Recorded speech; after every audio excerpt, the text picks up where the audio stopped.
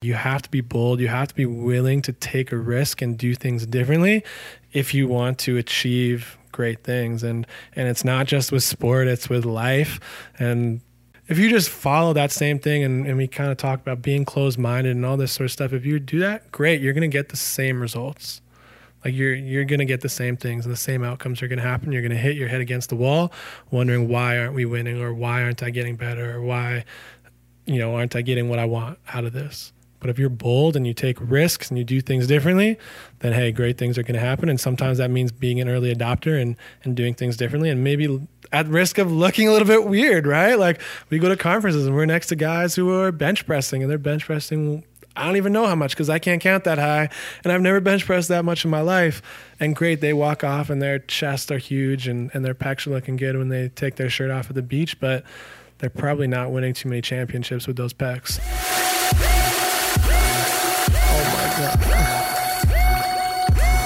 Oh my God.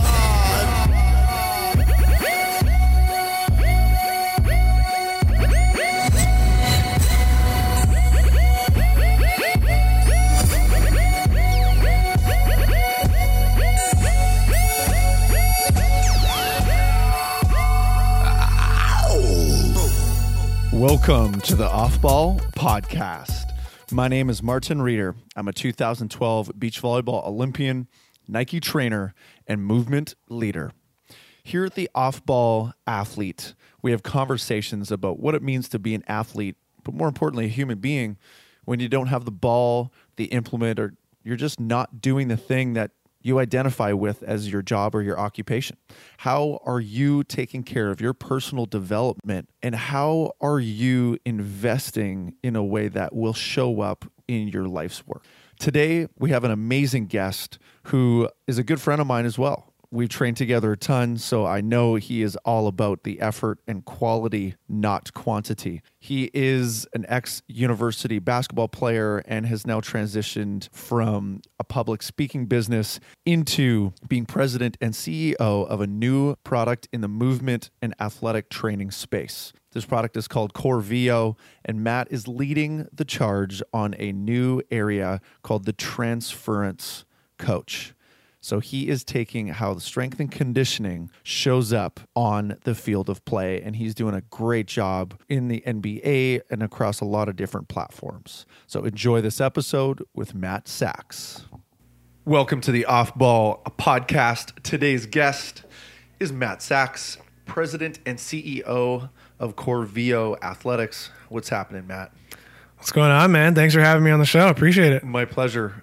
There's no video here, but we're in the middle of a chaotic living room, so I apologize. There's a lot of stuff going on right now. Yeah. But there's also a lot of stuff going on in movement culture. That's right. Let's riff on that today. So let's intro and jam a little bit about what's Core VO Athletics. Just for the listener, because you're a fairly new product. That's right. Said, the ethos comes from years and years of testing with high performance athletes. So let's start with that, man. Yeah, for sure. Well, at the base of it, Core VO is a product. So it's a resistance harness. So we've kind of taken the idea of resistance bands and kind of trying to transform it a little bit based on, as you mentioned, years of research and knowledge based on Dr. Rick Celebrini and his kind of ethos and thesis that he did. So at the core of it, like I said, is a harness. It's a thick kind of harness that's going to sit around your pelvis, and it has two resistance bands attached to either hip. So we're able to actually resist, assist in 360 degrees versus most resistance bands, which is just linear, right? It's one plane, forward, back, side to side.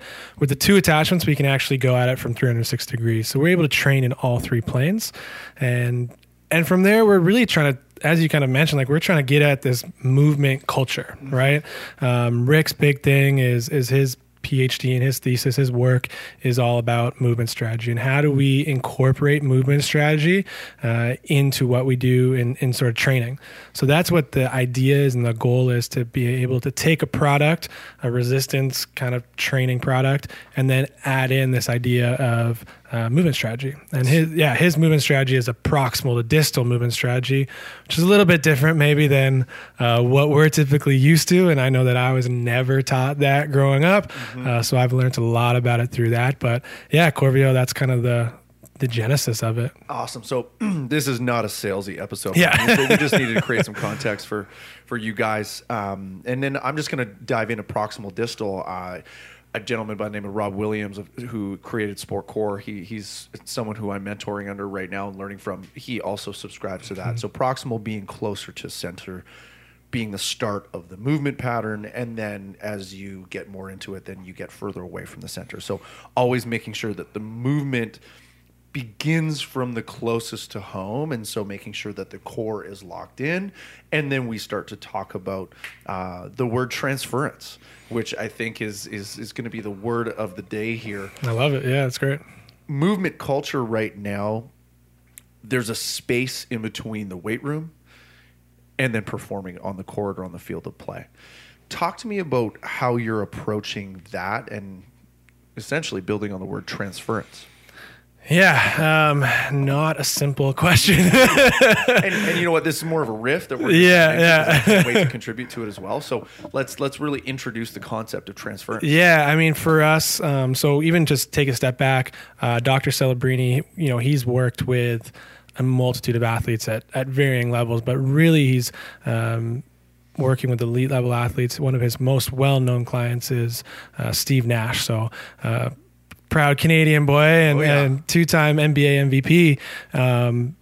And Rick was able to work with him and really be able to take, some of the work that they were doing in the clinic and the clinical side, and then transfer it onto the court. I'm sure we've all seen Steve Nash. He's not the biggest, he's not the fastest, he's not the most explosive athlete, but he's a hell of an athlete because he can transfer his ability to move and his athleticism to just about every sport. And luckily, having spent some time with him, you can see him on a football field or soccer. You see him play basketball. You see him do anything, and he can move. Yeah. And that's at the genesis of all sports, right? Like that's the basic fundamentals. You have to be able to move, and you can't just be able to move for one sport. You can't just go forward or back and side to side. And I think that's what is so impressive about his athleticism, is his ability to move and transfer that. So for us, that's where it comes into play. Can you move? And we want to build resilient movers with a product, but at the end of the day, it's doing that through this channel. And so that's a little bit of where we're kind of going with it, is being able to take that training that you might have done previously in the clinic. Rick did a lot of stuff with hockey players, and they're saying shut it down for 6 weeks, 2 months, do a dead bug perfectly, and then get back on the ice. Well, how do you do that, right? I mean, how does that align, and how do you tell a professional athlete to take 6 weeks off so they can master a dead bug? Right. And so that's kind of the challenge with it all, is that, and this was kind of mid 90s, late 90s. So it's, we've developed past that a little bit, but that's where this all kind of started from. Like, okay, how do we take this idea of moving from the middle, this core training, and put that into applied setting? Yeah. And that's what Rick's, whole theory and what his work is based on, of how do we take this applied setting and make it functional and make this kind of movement relevant to a sport. And, that's where it came through with, not just Steve, but, now Rick's involved with the Vancouver Whitecaps, with the Canucks. He's worked with the Seahawks. He's worked with, athletes in every sport and Olympic levels. So that's where we kind of approach it, of how do we take that training side of it, how do you get that core engagement and then use that in the gym setting, in a clinic setting, but then in an applied setting as well, in a sport specific setting. For sure. And I think that's where we've had some success initially anyways, is because we have a tool that you can use in a multitude of different settings that's going to engage the core throughout and have this transference into your sport, because you're not just sitting there doing bench press, you're not just sitting there doing squats. And yes, you can lift. There's a time and a place for that. Absolutely. We don't, talk poorly about that. You have to lift, guys, but there's only so much of that can transfer. So sure. That's where we've kind of taken that approach on it, on movement. I've gone through my own journey. At one point in time, being a great volleyball player to me was how much weight I could lift off the ground or how much I could throw off my chest. And that, unfortunately, has an end date on it. There's an expiration date, because if how you qualify your athleticism is based on how much you can move a weight, there will come a time where you can no longer move more weight. And how a deadlift or a bench press or a squat shows up on the field is actually so different than how it shows up in the weight room. Different circumstances, more fatigued. You might not be perfect. That 1 second, 2 seconds that you take to set yourself up before you lift, like you don't have that time on the court. And so what I found for myself, especially after I blew up my L4, L5 in 2011, was an opportunity to become a better mover. And so what I've seen over time is an opportunity within sport culture now to talk about movement, and a better mover equals a better athlete. And so what we're dialoguing here is this transference piece right in the middle. But are there any coaches, is there an industry right now, or is there dialogue in the pro sporting realm that's supporting this talk? Like, I feel like it's pretty green pastured right now. Yeah, it's been interesting. And I come from a background of like sales and marketing and communications. Like I played college basketball. I grew up playing sport, and that's always been my life. But as a professional, I'm not a strength coach. I'm not an athletic trainer, anything like that. So, once I started diving deep into this and learning from Rick and, our team's work, it's kind of like, this is a no-brainer. Like, this makes sense to me. And being that I didn't go through that kind of similar process of trying to lift as much as I can, I learned at a relatively younger age when I was in college, like, okay, if I can move well outside of the court, then that's going to transfer on to my basketball. Like, I don't want to be the biggest guy, because I'm not, similar to Steve, not comparing my athleticism to him at all, but I wasn't the biggest guy. I wasn't going to jump out of the gym. I wasn't explosive like some of the athletes I was playing against. Well, how can I, find that edge? And for me, it's staying on the court, being faster, making sure I had the cardio. So I kind of got that already. And then I dove into this world, and for us, like, we focus very much on the elite athletes. So we are working with professional teams. And to be honest, at the beginning, I was just flabbergasted by the conversations and the culture of it, that they were just so focused on how much can you bench, how much can you lift. Like, it was wild to me. It didn't make any sense, especially when you're looking at sports like basketball, which is so movement based, that a bench press or a squat or a deadlift only shows up, as you mentioned, a couple of times in a game, whereas movement and being able to stay on the court, that's relevant all the time. So I was pretty, I wouldn't say disheartened, but I was kind of confused by it all, especially our first interaction with kind of the market was we went down to this conference in the U.S. and I came back and we talked about it. I was kind of bummed about it, but at the same time, it was a great learning from us. And this conference is arguably one of the biggest strength and conditioning coaches conferences in the U.S. Predominantly, their market is NCAA coaches, and a majority of them are football guys. And so we went in there, and we were a brand new product. No one had heard of us. I didn't expect to sell hundreds of them, but I expected to sell a couple.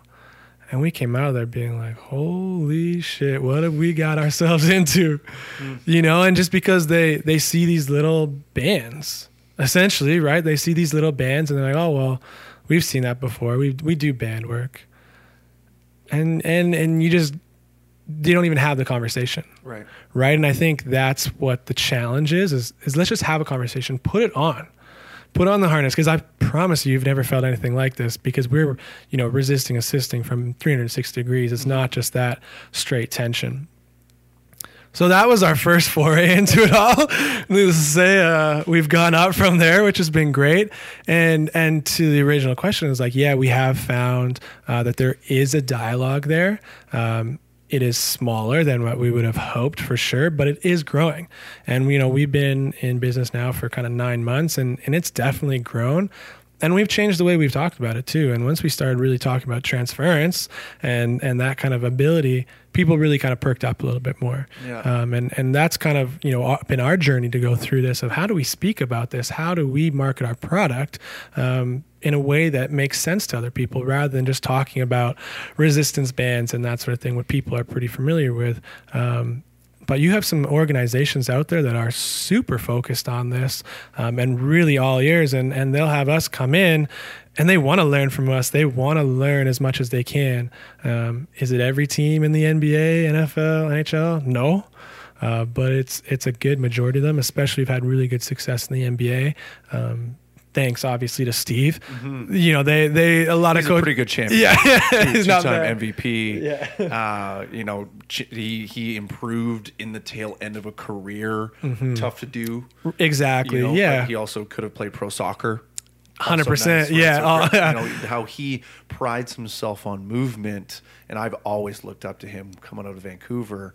You know, unbelievable, and it's also nice to see him also take a leadership role within some of the teams, and I think he's with the Warriors. Yeah. So he works with them, and so because of that, he's touched kind of enough people in the game that people are like, oh yeah, he did do things differently, and he had that longevity, and I think people realize that, and they can kind of make that correlation. Yeah. And not only was it, you know, what he was doing, it was all derived from Rick and Dr. Celebrini and what he was doing. So people are like, oh yeah, you had that kind of maybe different crazy guy doing stuff with you that looked very different at the time. Yeah, like let's hear about that sort of thing. So from that standpoint, we've had some good luck with a champion there, especially in the basketball world. But sure. You know, that's gone over into football, and we're with NFL programs as well. So it's starting to happen. Well, it's you know, the world that I'm living in now, getting back into youth sport and getting it back into athlete development, and seriously looking at where's the room for opportunity. And there's so many people that are focused on the on-ball skills and trying to squeeze so much out of that. Like, well, you only have the ball 1 to 5% of the time. So arguably 95 to 99% of the time, there's room for opportunity, but you can't have the ball at that point. And it's the movement, the soft skills, and the ability to take what you can do in the weight room or what you can do within a practice where you have a periodized, boom, I'm building strength and building capacity within the certain area. And then now move that 3-dimensionally. And you said that earlier, which I think is so important. There's a lot of people that train linearly. Like that would be my Yeah, exactly. Yeah. early days, my call out on CrossFit was, well, like you only have to go one way. Or 2, forward and backwards and vertically, right? Like there was no lateral stability. And so even now we're starting to see more athletes that are crossover athletes that, you know, sprinters getting into football are blowing out their knees. Well, they've never had to cut before. And so the idea that my conversation is this intention, integrity, intensity. We're all focusing on the intensity and squeeze more and more out of this whole intensity game, which is I'm putting in the work and I'm grinding, but you know, where's the intention? I think there's a lot of great room for youth. It's not about getting strong early. It's about building that movement capacity. So, you know, what are some founding principles? And, you know, once again, we're talking about this implement that you have. This isn't salesy at all, but this is an opportunity to talk about the ripple effect that you guys are making within the community, because it is about movement. You're just accessing movement through the product that you guys have created. Yeah, for sure. And I'd even say that it's the product is a tool to be able to do it, Right. But all of these things can be done without it. Right. I mean, Rick and his thesis is about proximal to distal movement strategy, as we mentioned, and he specifically was looking at adolescent female ACL tears. So he was looking at, can you implement this proximal to distal, this novel movement strategy to help reduce those things? And so you talk about moving laterally. One of the tests that they did was a side cut, right? And so when you're talking about that and you're looking at knee flexion, like how much is your knee bent at that time of the side cut? Well, if it's not bent, then you have a higher risk of doing your ACL. Whereas if you can get down deep, low into that position and make that cut, then you're going to actually help save your knees. So our product helps you do these things. Mm-hmm. It's a nice way to train this, you know, proximal to distal movement strategy. He calls it a core pack movement strategy. You can help do that with it, but you can do these things on your own in your living room, right? Like we clear a little bit of space right here and we can just do skater hops side to side. And for us, our cues are staying deep, staying athletic within those movements. So we don't want to stand up at all times. And it's about being deliberate. And I think, you know, when you're looking at kind of that integrity of it, how do you look at the integrity of the movement, right? Because we really go to intensity always.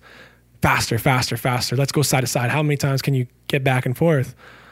But can you actually do that skater hop, land laterally and land and stick it, and then be able to take that load and transfer it and make another cut? Because it's not about the first movement. It's usually about the second or third movement, which you actually have to do in a game situation.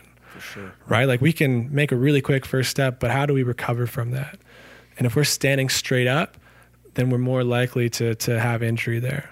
Yeah. So we look at that, and our cues are staying deep, staying athletic, and being able to make that second move out of things, because that's really where I think the difference is, and being able to engage that core pack movement strategy. So yeah, I mean, that stuff can be done at any time, anywhere, which is awesome. But you have to have that intention about it as well. You know, I look at like how have we gotten to this place? And so like, why haven't we evolved really quickly? Because there's been a ton of injuries. A lot of sporting cultures or institutions within sport have been fairly rigid, and I'd like to say there's some more progressive sports or cultures than others. But we look at, let's say, the NFL Combine, for instance, that second move that you're talking about, which I believe athleticism, like, how do you make a move but stay in the game for a second move, third move, tertiary move? Like, how can you make more moves than the other guy while staying in control? Arguably is athleticism, right? You got exactly. Absolutely. At whatever time your sport is in terms of that game or that half or that quarter, you got to tie things together. And the more efficient you are at tying those things together, the better you are, right? But that's what athleticism is, right? It's moving. It's not just being able to do one thing. Maybe it is if you're doing a 60-meter sprint. Maybe if that's your sport, fine. But most athletes are not doing that. As you mentioned, we're going side to side. We're going forward and back in our movements. Yeah. And you know what? Let's even use the simple example of a sprint.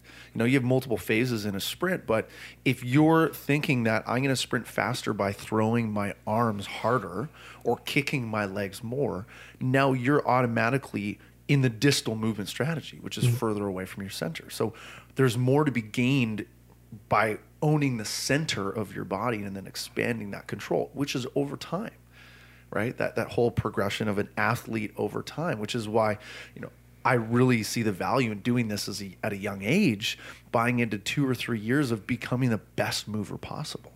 And what we're seeing is people's hips aren't their hips. They can't have access to their hips, and therefore their knee or their lower back needs to make up for the inability for the hip to be the hip. And now we're seeing a ton of injuries, knees and hips, all kinds. Ankles are locked up. That does a ton for the body.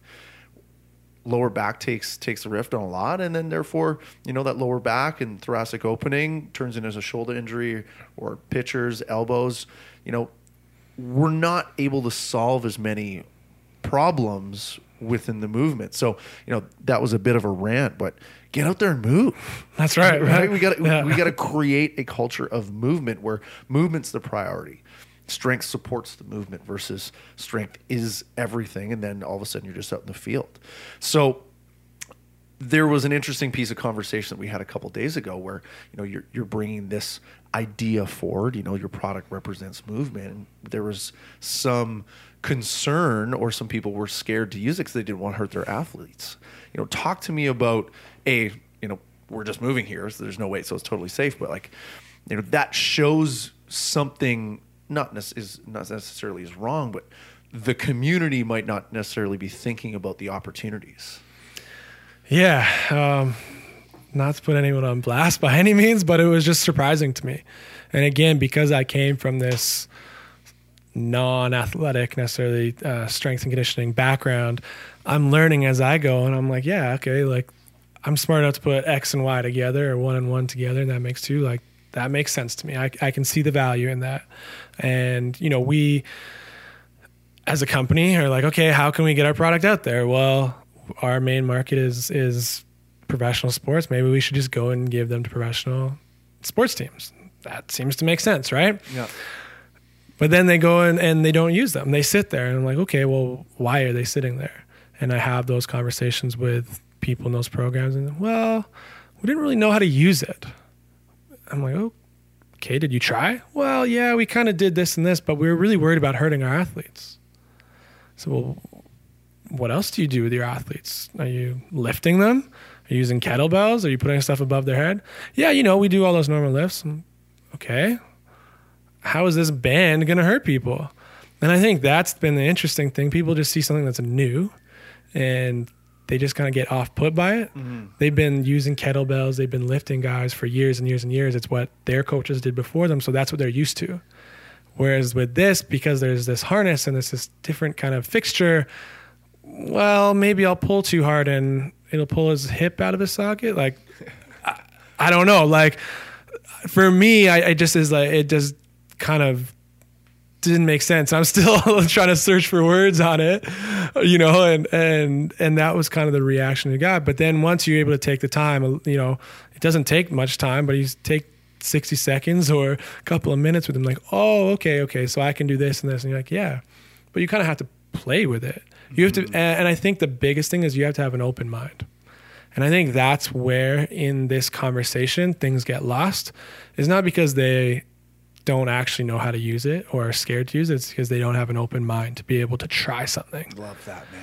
And I think that's where we have a challenge, not just with our product as a company, but as kind of that community, as you say, that we have to be open-minded enough to try new things and look at alternatives versus just doing things the way we were taught. Yeah. And that's not even that unique within sport. That's a societal thing, right? Just because we did it a certain way doesn't mean that we have to do it that way forever. Exactly. And I think we've figured that out in other aspects of our life, but for whatever reason, I think this is maybe a little bit behind. Mm-hmm. And we see it all the time. Like, and I'm sure you've seen this with coaches, like strength and conditioning coaches are an interesting group because they're very centered on their philosophies. Yeah.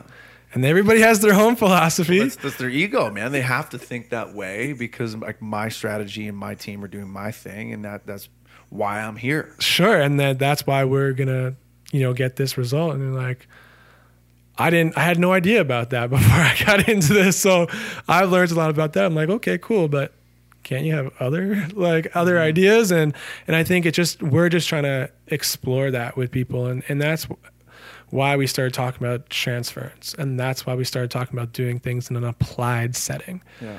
Because that kind of spoke more to people. So when we were able to kind of rephrase it a little bit and talk about doing applied work or work in applied setting, the conversation shifted a little bit, not just to like, okay, how much can you bench? How much can you lift? It changed. So we were able to actually talk about, whatever may be like endurance, something like that, and how the core can actually engage that and help that along. So for sure, I think that's been kind of the interesting thing, but just being closed-minded, I think, to even trying something. So coming out with a new fairly advanced product that's small, it's not very showy.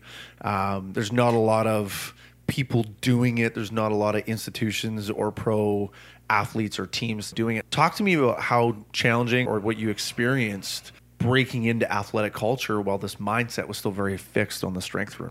So yeah, I mean, for us, it's a little bit interesting because, as you say, it's not a showy device. If you're wearing a dark shirt, you might not even see that someone's wearing a harness. And that's something that we've kind of learned about, okay, how do we approach this? And it's taken time for sure, and we'll continue to evolve at that.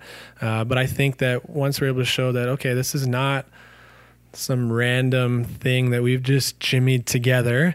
There's a lot of thought here, and a lot of other people are relating to it. So being able to show people that, LeBron James uses it, the Cleveland Cavaliers are all about it, and the Minnesota Vikings use it, and, European professional soccer teams are using it, and making sure we can kind of create a level of comfort almost. Because just like anything, people don't want to be the first always, right? Yeah. They don't want to be that kind of like early adopter. They buy this thing, they expect the world, and then it's just like shit. Like it doesn't work, right?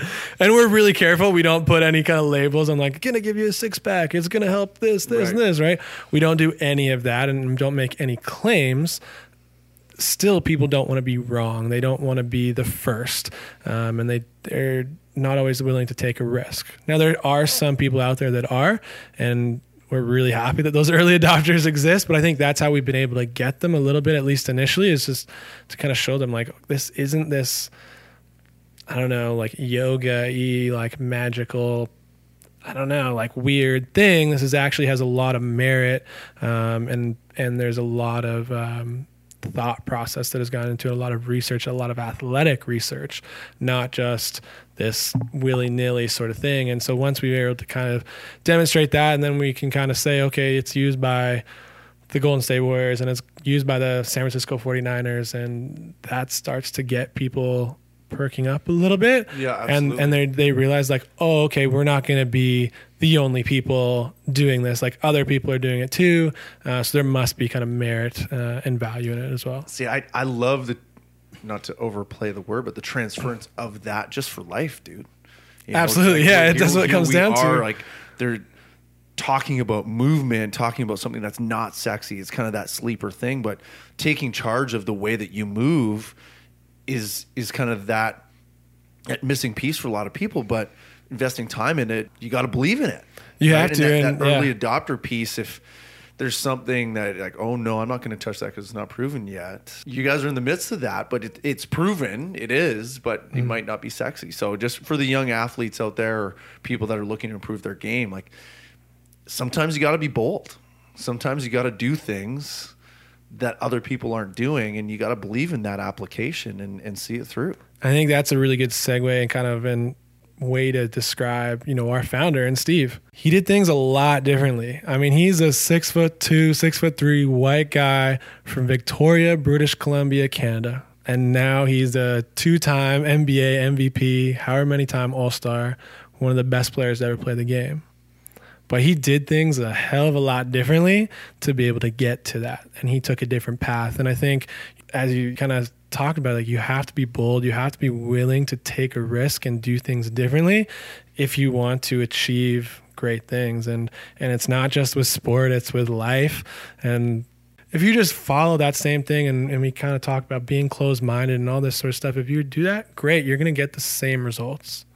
Like you're going to get the same things and the same outcomes are going to happen. You're going to hit your head against the wall wondering, why aren't we winning, or why aren't I getting better, or why, aren't I getting what I want out of this? But if you're bold and you take risks and you do things differently, then hey, great things are going to happen. And sometimes that means being an early adopter and doing things differently, and maybe at risk of looking a little bit weird, right? Like we go to conferences and we're next to guys who are bench pressing, and they're bench pressing, I don't even know how much because I can't count that high, and I've never bench pressed that much in my life.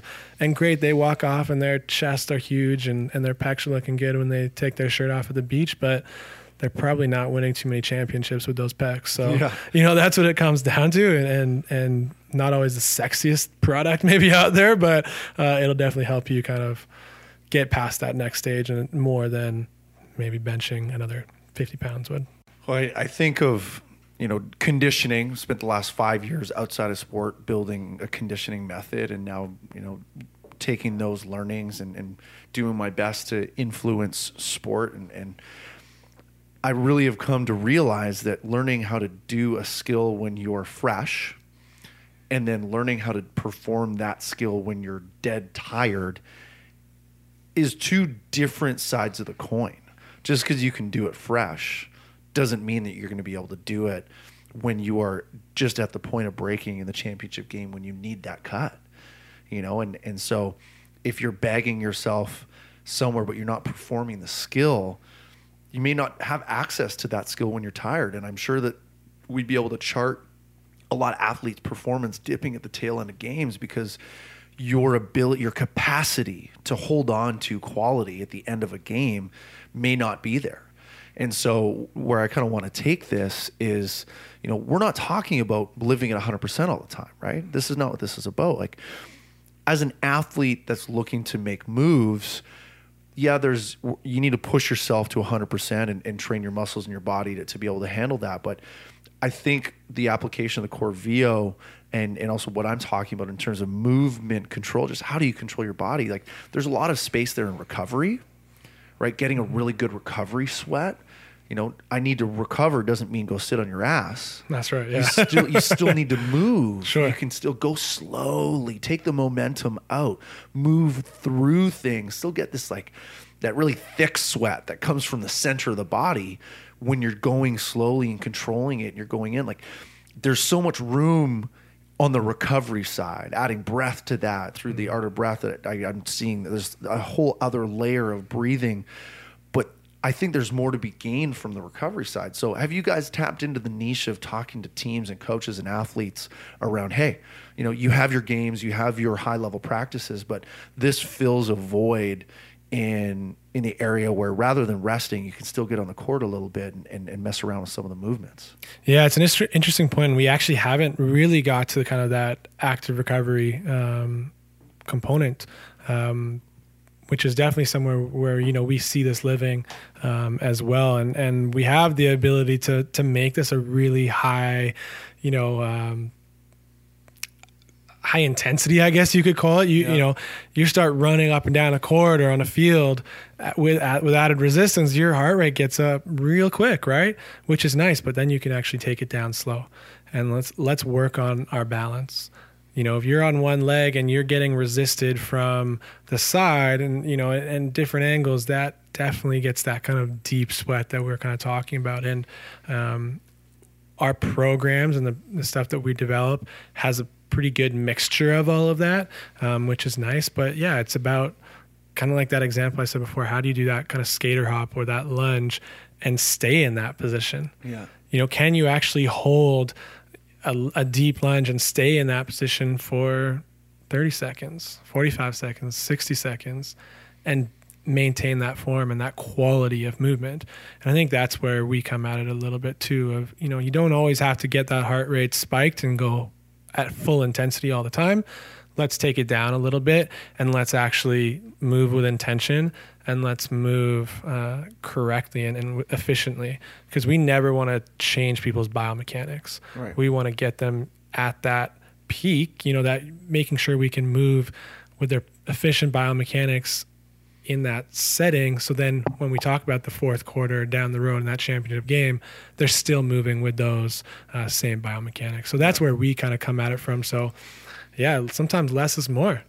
Sometimes less is more, and we're really kind of trying to harp that. And I was working with some people this morning, and it's this, we're involved with the studio here in Toronto, and they're doing a class with the Corvio, and that's fantastic. I mean, we definitely see that down the road, similar to TRX, where you hop in and you know, everyone's using the device.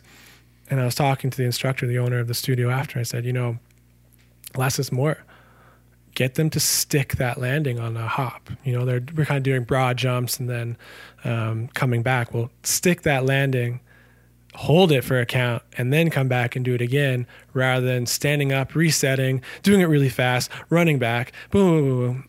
Well, you're not actually, you might get your heart rate up, great, but we're not actually maybe building that strength and that movement strategy that we're really trying to get out of this. So even if we're doing, you know, we have a couple of lateral drills where we're going kind of doing footwork, stay low, stay deep, stay athletic for the whole time. Don't worry about your heart rate, because there's a lot of ways to get your heart rate up and build that cardio. There's only a few ways that we can actually work on this movement strategy. So I think while we look at kind of active recovery and that sort of thing a little bit differently, maybe, that we incorporate it into, you know, our regular workouts. Awesome. Yeah. And as I go down this pathway of body weight movements, controlling things as much as possible, I've stumbled, thanks to my friend Rob at Sport Core. He's really challenged the rotation. So I'm starting to now see rotation and seeing some of, you know, their clients in golf. They're working with some high level football guys, and I've all of a sudden realized, like, holy smokes, as an athlete, when I was always looking to hit the ball harder, once again, proximal distal, I wanted to hit the ball harder with my shoulder. And I thought that having a faster, more powerful arm was everything. But in fact, it was actually the core tightness and what the term tensegrity of snapping my hip, everything generated from the hip, and that went up my system and finished with my arm overhead for volleyball specifically. Rotation, I now see, is showing up all over the place. And so basketball, someone might go, there's no rotation in basketball. But Yeah. Are you seeing athletes, or at least now that you're applying this method to basketball players, like, how are you guys addressing the rotation bit on the floor. Yeah, it's huge. And it's every sport we see rotation, right? Like every sport has some sort of change of direction, which you need rotation to do, right? So whether it's basketball, whether it's hockey, whether it's football, soccer, it doesn't matter. The principles are the same. We have to be able to rotate, and we also have to be able to dissociate our body, right? So being able to have, our upper body being able to go one direction where our hips and our legs are facing another. And that was a new kind of term for me as well. I didn't really think about that, but it's something you kind of do instinctively and naturally as an athlete. Just think about a wide receiver in football. They're running forward, but they're kind of turning back to catch that pass over the shoulder. Well, they're dissociating kind of their upper and lower body. Mm-hmm. But if you can't do that, it makes it really challenging to play sport. If we're all locked up and, just in that kind of tense state and we don't have the freedom to move through, well, that's going to be really challenging. So, the ability to actually attack rotation is something that people really love about the Core VO because we have the dual attachments, right? So that's what allows us to do this. Typical resistance band goes around your waist. Again, you're just pulling in one direction.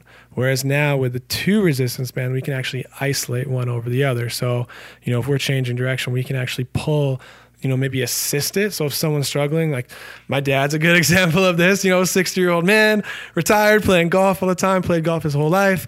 And I'm sure we've all kind of seen this, but he can't get his hip through. Mm-hmm. Right. So, and it's something coaches probably tell him all the time. Oh, get your back hip through, get your hip through.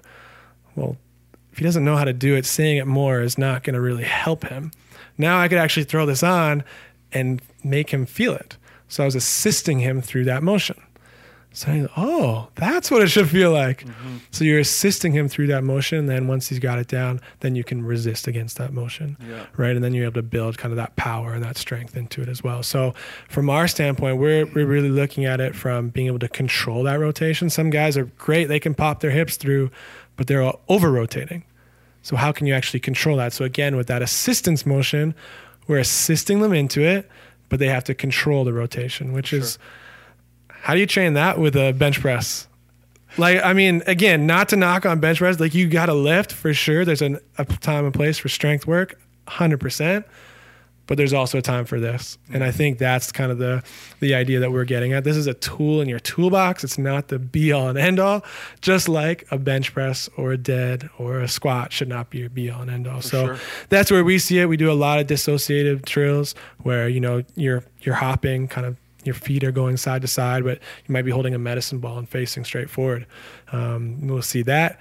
And so, we see it and how that plays into the kind of transferring onto the court or on the ice. You think about a hockey player and they're, stick handling all the time and they're going every direction. So we can do a lot of drills with this on and being able to create that resistance where, the hockey player is skating in one direction, but there might be stick handling behind them or on the side. Similar with basketball, you can do the same sort of thing. But then you can also use it to get square to the hoop or get square to the net when you're shooting. So rotation shows up in so many ways that we don't even think about, I think. So that's kind of how we've been able to utilize that.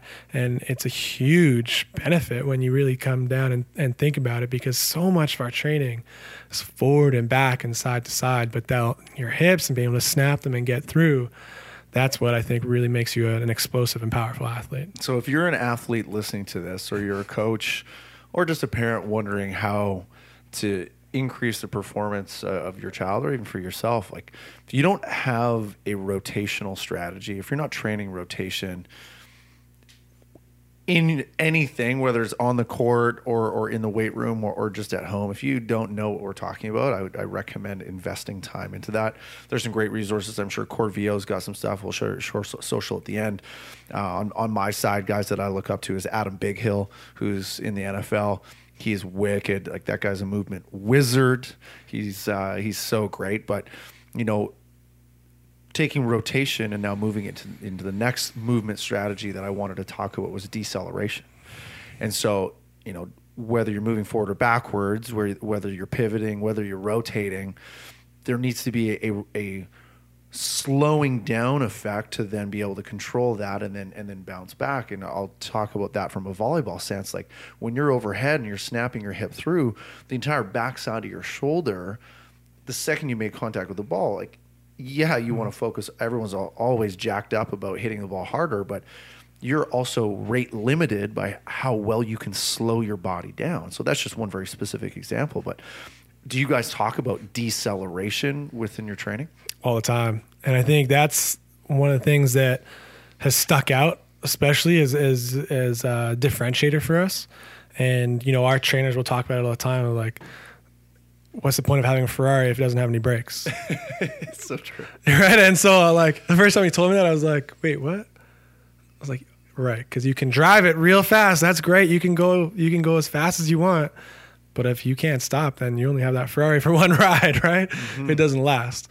So that's what we've been kind of really talking to people about. And we see it especially with these high-level athletes. They're freak athletes. Like they can move so well. They don't have to rely on movement strategies. They can get away with so much because they're fast twitch and they just get to places, right? But what happens when that starts breaking down? And I think that's what we see in a few of our, at least kind of initial people. Like that's why they latched onto this, was because their movement strategies and they could go, but they couldn't stop. And so let's build on that, because there's a lot to be learned here. Let's just say we're going to paint a really thick, wide brush. You got an 18-year-old kid who's an athletic phenom playing in the NBA. And they've gotten there because they're just a freak of nature. In a positive way, they jump out of the gym. They're so fast. But if you've been depending on that your whole entire career, at some point in time, you need something more than that. And you need to be able to support that athleticism, because that type of really tingy, high energy intensity, high impact game doesn't last long. So let's talk about the athletic culture that you've seen in the NBA. Like, where are the young kids at right now that you've been able to experience? Yeah, I mean, I think it's tough, because when you look at a 16, 17, 18-year-old athlete, they're abnormal in their environment, right? They're playing in high school or playing in AAU, and they are a cut above, right? And you look at someone who's 15 and you're like, oh yeah, like he's an NBA guy. And it's very early on, but it's easy to say. But what happens when they get to the NBA and everyone's an NBA guy, right? They're all that tingy, jumping out of the gym. Like, you're competing against the same level of athletes. So now you're kind of in that same playing pool, right? Yeah. And I think that's where you start seeing the difference of why guys differentiate themselves and are able to kind of get better, is because then they start working on other things. And, I think that it's an interesting kind of culture shift, and some guys get it and some guys don't. And, it's interesting that, there's guys, and sure, they all care. There's some guys that care more than others. And the guys that care more than others are going to look at every single aspect and leave no stone unturned to be able to get better and look at different ways of training.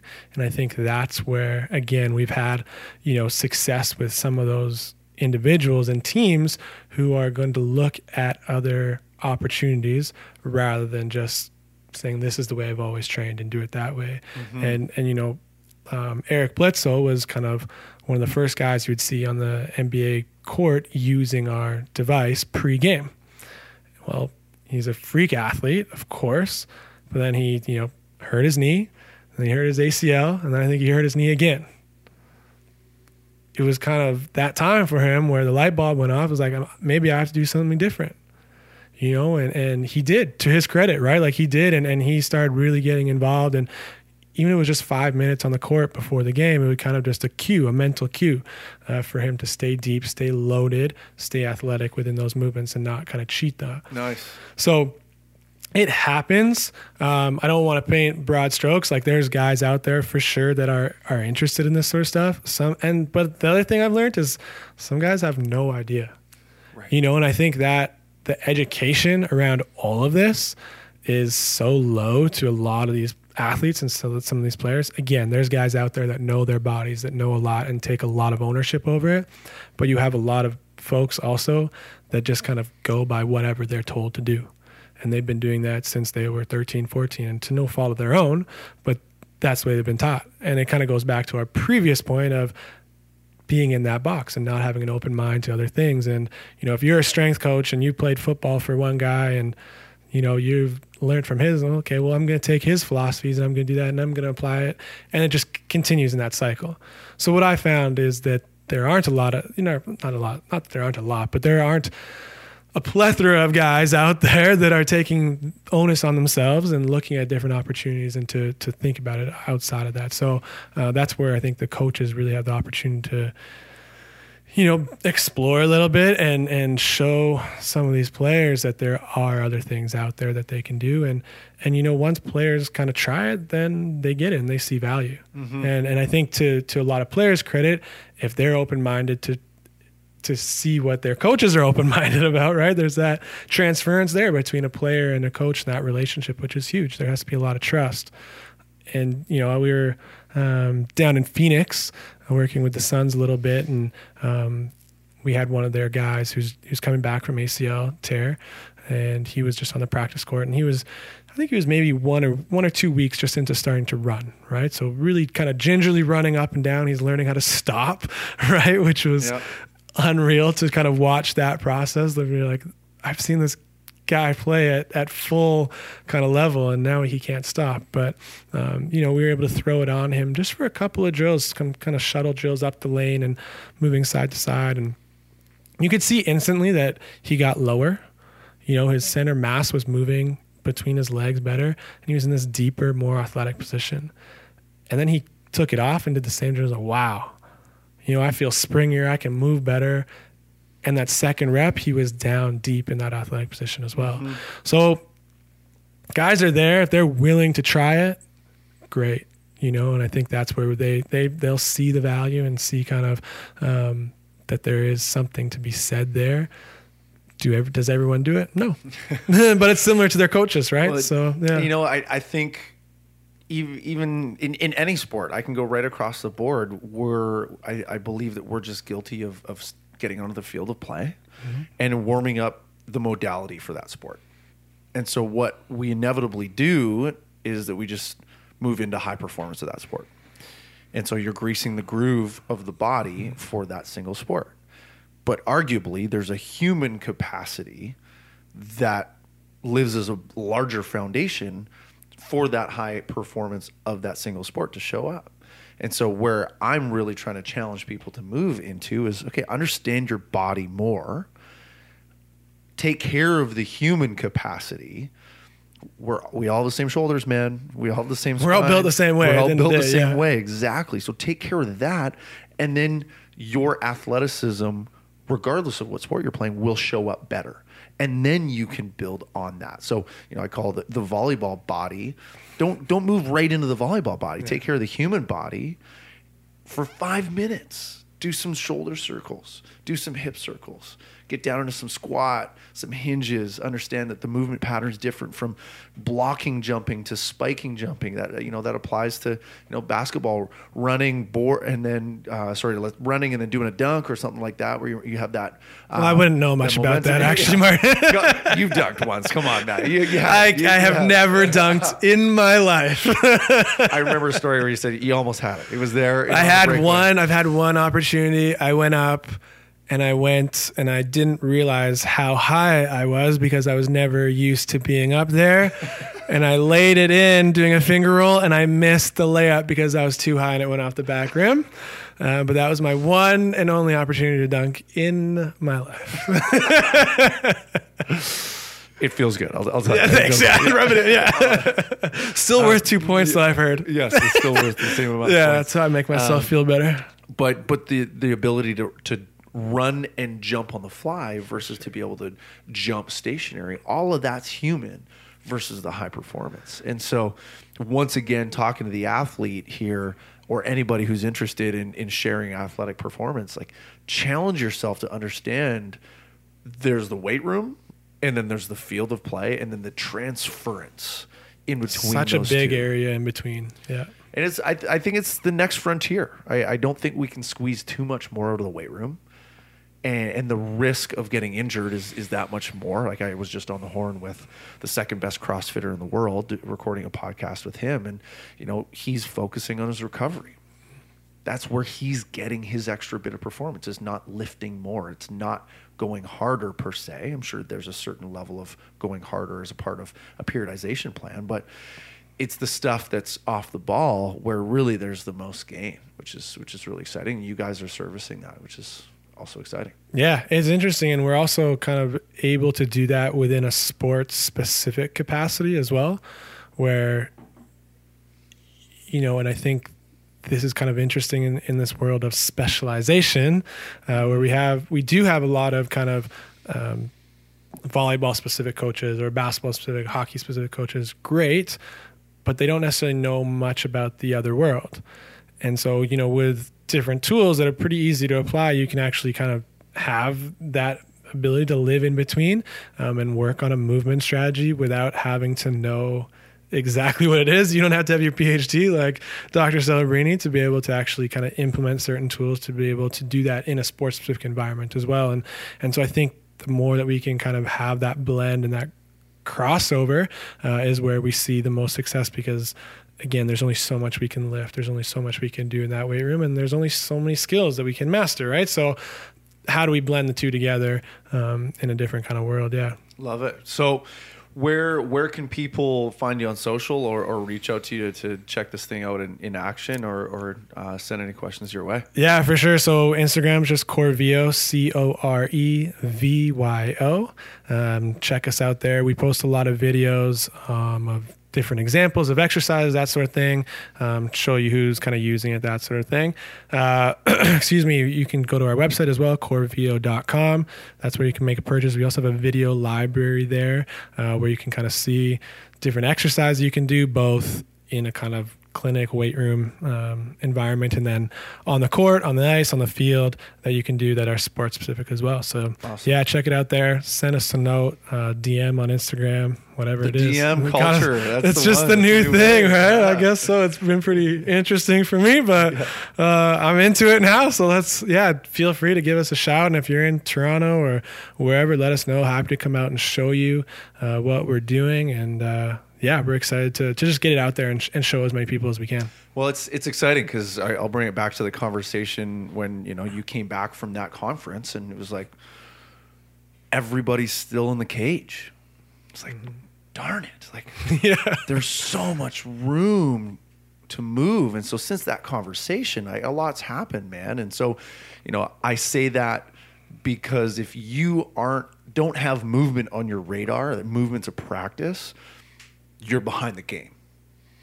Like, get on it. Regardless of how you do that, if you're only doing weight room and then playing your sport, there's so much more to be gained in whatever practice that you have. So you guys are leading that, are part of the leadership of championing movement, better movement strategies, that kind of thing, which is really exciting. And then on my side too, like, really trying to share that as much as possible, regardless of it's not about equipment, right? It's that movement IQ, that Absolutely. body IQ that's just so good. However you go about doing that. So for sure, man. There's lots of ways to do it. We're a tool to be able to help, and I think that's what we say. But we want to be movement experts and be able to help people get out there and enjoy the game a little bit more, or enjoy their day to day a little bit more, because they can move more effectively. And how about that? Yeah, like just not be hurt or nice cuts on the sidewalk.